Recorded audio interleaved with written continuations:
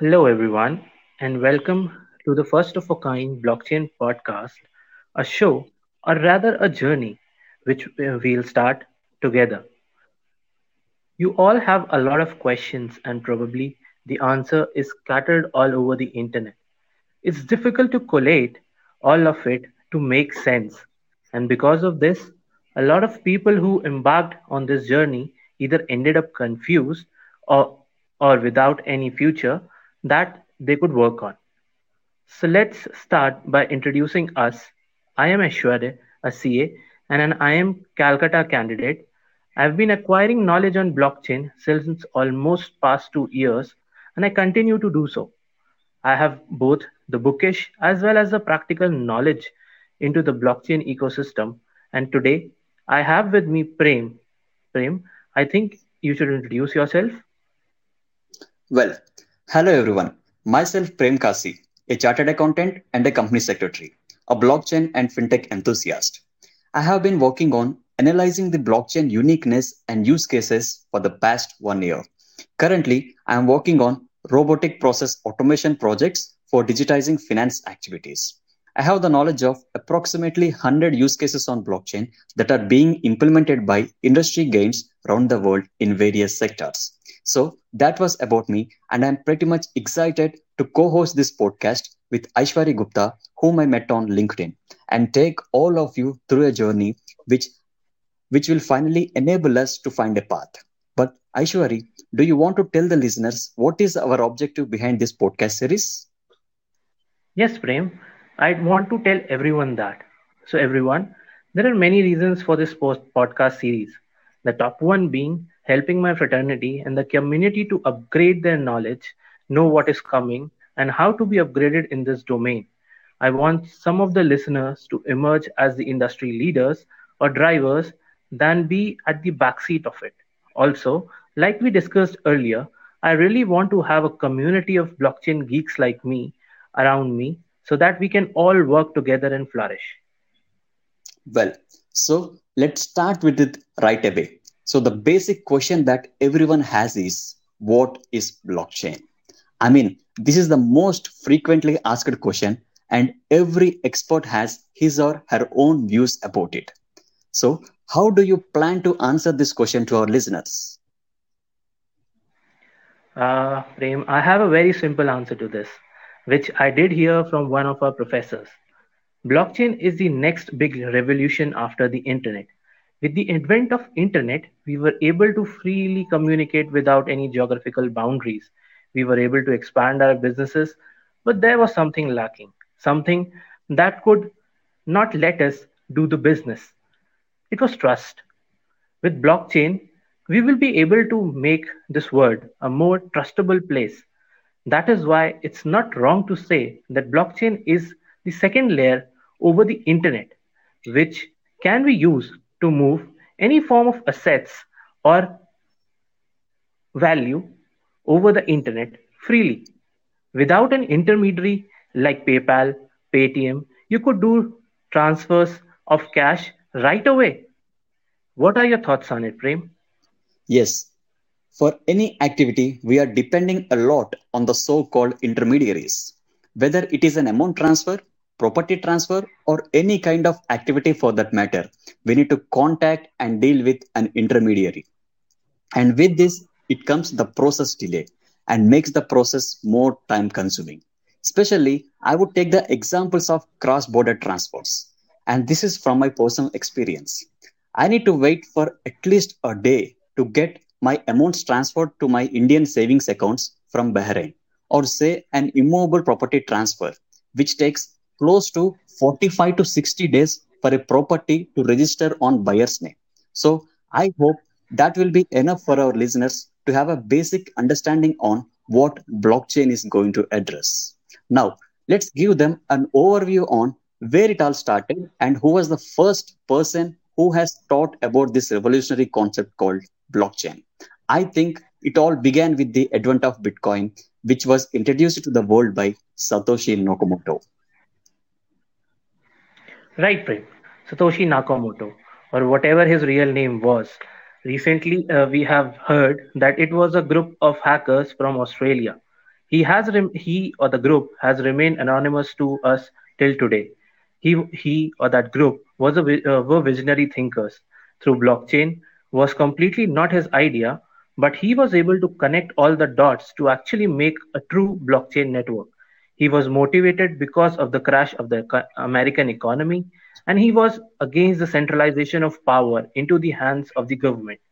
He was seeing how there were data leaks, there were no privacy left for anyone, and how people lost money to online scams, and how they were unable to do anything about it. Well, I agree with you, Ashwari.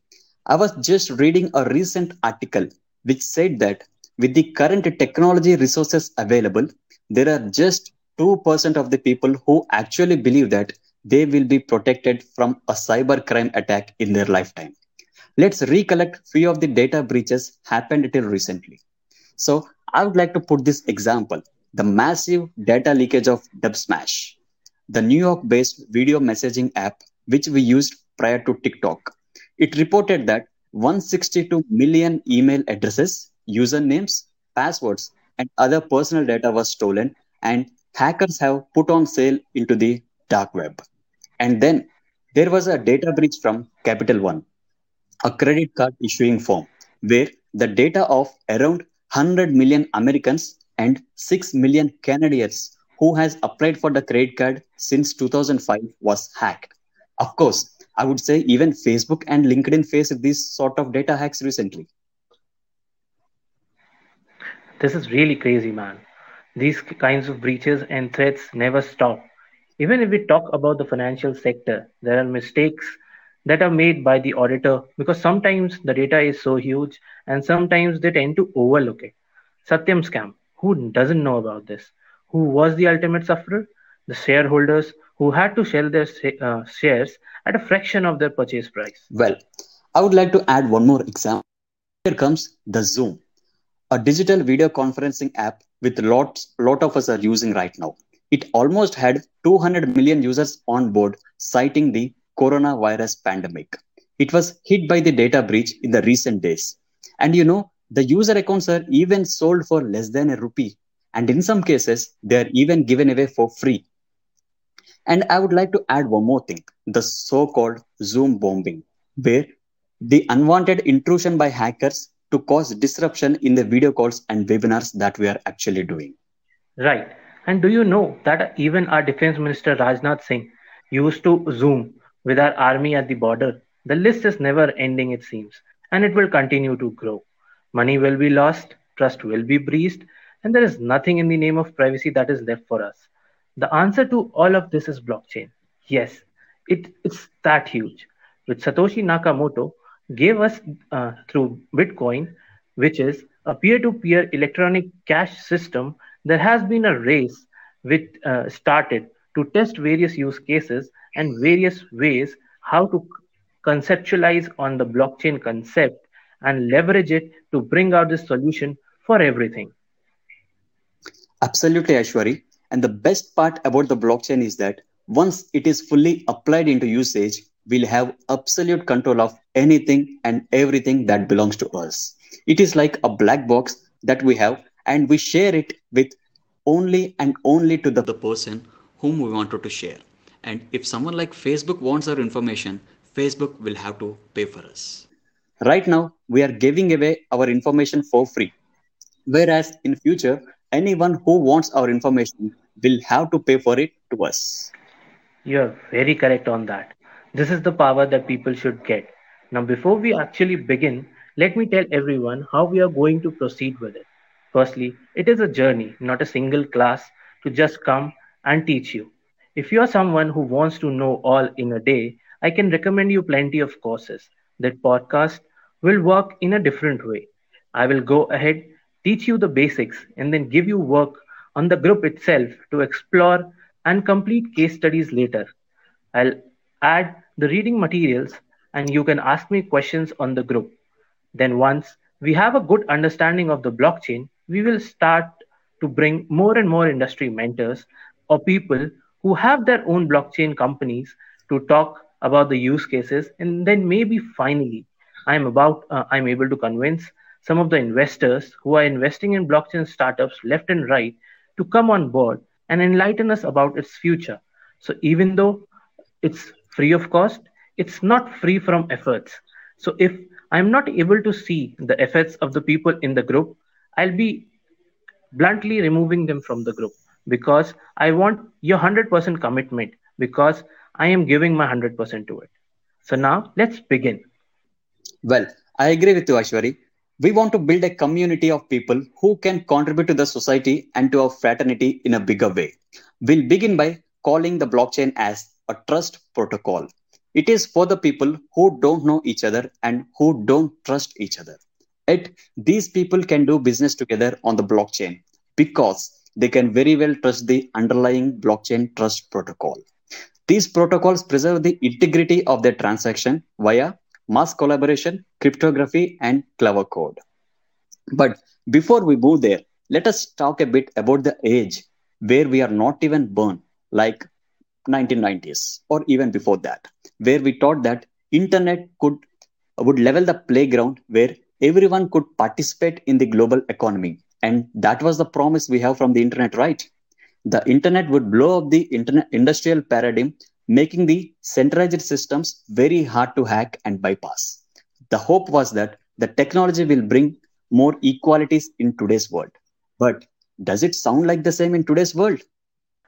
I hope none of you listening to us would say that's exactly what happened. There were some of the things that do come true, and but not everything. Internet has allowed the free flow of information and lowered the entry and exit barriers for a lot of business.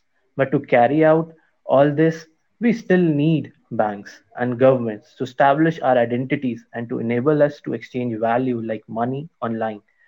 There is still over 40% of the population that is still not on the internet, and 2 billion people still can't afford a bank account. So we haven't included everyone yet.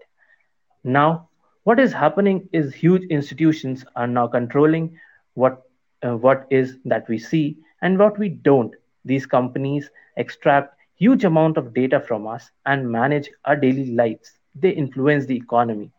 We are generating great wealth, but we are also seeing greater inequalities between the rich and the poor.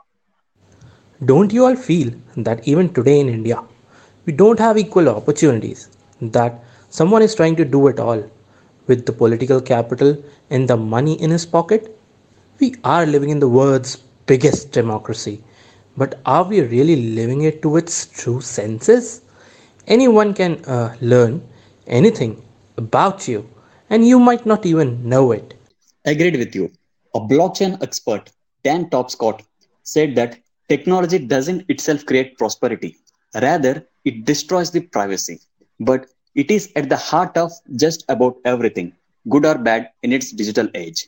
The Moore's Law, which talks about doubling of processing power every year, also talks about doubling of hacking power of these hackers and internet thieves. So, to curb all this, we should be the ultimate owner of our data and really be deciding who gets our data, how they can use it, and under what terms. We should have our data to ourselves and we could freely use it to plan our own lives and even generate income from it. Ashwari, has the second era of internet has something for us? From where I sit, I think it has to offer everyone something. Right now, we have discussed about the problems of the internet. Now we will search about its solution, the search of trust protocol. Internet pioneers have been working on cryptography since 1981, but there were always leaks and it was never secured. They always had to trust the third parties. The cost was too high for small payments. In 1993, the mathematician David Chum came up with a new solution called eCash, which was a digital system and enabled even payments of dimes and nickels possible. But at those times, people never cared about their privacy, and this Chum's company went bankrupt in just 4 years. And this time, Nick Sabzo wrote about it in a paper called the God Protocol. It's funny. They called God the third trusted party in the middle who is enabling all those transactions over the internet. He said, God will enable fair transactions and it will safeguard our data. This way, people kept coming and leaving until 2008 when Satoshi was able to figure it out all. Discuss in our next podcast, where we will dive into what is blockchain and understand the key terms revolving around it. And I think we have been able to lay a good foundation for our listeners about why something like blockchain has come into the picture and why it is the need of the hour. Now, we'll be sharing with you all via our WhatsApp group the Satoshi's white paper on blockchain to go through. Do read it and do ask your questions in the group. We'll be much more happy to hear from you. Yes, guys, that's all for today. We needed today's ways to explain you what is blockchain, and this way you would appreciate what is to come. Do give us your feedbacks in the group. Let's build a community together. Signing off from today's podcast. Bye bye. Take care. Thank you. Thank you, listeners.